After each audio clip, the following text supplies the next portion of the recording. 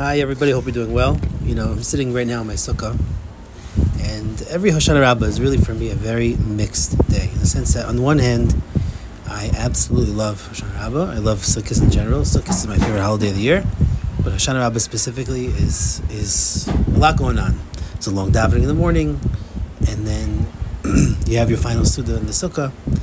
And the minhag is before you leave the sukkah, you kiss the sukkah and you ask HaKadosh Baruch Hu that really ultimately we should sit in the sukkah shel Leviasan, in the skin of the supernal animal, the Leviasan, when Mashiach comes. Meaning to say we're looking towards a better future. Now it's very interesting. On the one hand, again, it's a sad day because we're saying goodbye to the sukkah. Mitzad Sheni, it's a happy day because at the end of the day, it's Simchas Torah tonight. It's going to be the last day of Yom Tif. And HaKadosh Baruch Hu asks Dafka B'Shmini Atzeres that Kasha Alei Predaschem, I don't want you to go. I'm going to miss you. Stay one more day, which is why we have the extra day of Sukkot as opposed to all the other Yom Tovim at the Hainu Pesach, where it's only 7 days. Now it's really interesting because this interesting feeling between you're leaving the Sukkah and it's a sad moment, but at the same time also davening for Mashiach and looking towards a better future. I think that we all have that aspect in our lives. We have aspects in our lives where to leave and to transition towards what has happened previously from the previous year, from older moments to newer moments, to newer vistas. That's the challenge of life. The challenge of life is to go from that which you've experienced prior and what you've, in a sense, convinced is your limitations, and really understanding that there's actually going forward. There's actually something that is new and open and possible in the future.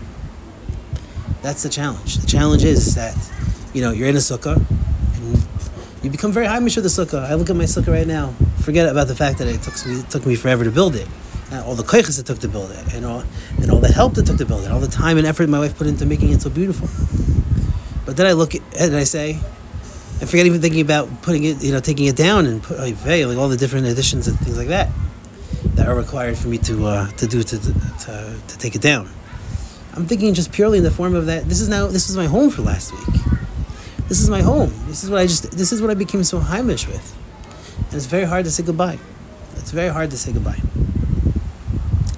But the hope is that the same way that I can, in a sense, convince myself that this is my sukkah, this has been my home for last week. It's not my home. I have a home upstairs. I have a home somewhere else. I have a nicer home. Hopefully. I have a cleaner home, hopefully. I have a bigger home. That's definitely true. That's the challenge. The challenge is to change what you perceive as what you've been used to getting used to what is really possible. It just reminds me, I remember reading about, I think a father and a son possibly, or a family.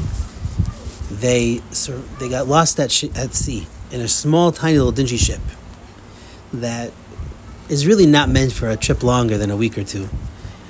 They were stuck at sea for 90 days. And this family, through grit, just insane journey, I can't even begin to describe it, survived.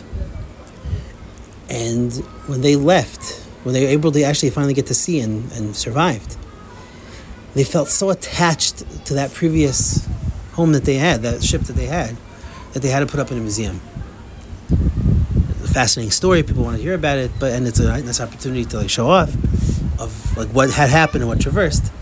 But they donated that ship to I think it was the Smithsonian or something like that. Now it's really interesting. Why would they, seemingly they were prisoners in this place. They were prisoners. They were stuck in that area. Why is it that they felt such an affinity for that ship? And I think it's obvious because they felt a karas hatov to that ship. They felt a karas hatov to the fact that although it was hard, and although it was small, and although it was difficult, it was their hatzalah. It was their inner connection to survival. And although it was only temporary, it's something that helped them for the long term. It helped them to get to where they need to be. Hopefully Sukkot has been a time where it's smaller, it's cramped, it's hot sometimes. It's not exactly the exact scenario you would be, but it's giving us the tzalutza de hamnusa. It's giving us the amunah and HaKadosh Baruch Hu. It's giving us the thing that we need, the survival, to be able to get out of our environment and able to get out of where we are in order to actually have amunah and HaKadosh Baruch Hu, to be the types of people we want to be so that we can move out, and when we get back to land, when we get back to our home, we can bring the amunah out from the outside into the inside. That's the dual relationship. On the one hand, we miss it. We want to still be here. I don't want to take it down. Again, not even in terms of the energy and the time commitment it's going to take it down. No. I'm saying I enjoy coming out here. I enjoy sitting in my sukkah, being able to appreciate, being able to learn with the quiet, to hear the breeze, to hear the families and different families outside playing next to me, the kids popping in and out, asking for for food. They can make a bracha. To me, this is the enjoyment of sukkahs. And that's the dual pain of you're missing it, but at the same time, what it gave me, what it helped me survive, what it helped me cling to its survival, for survival.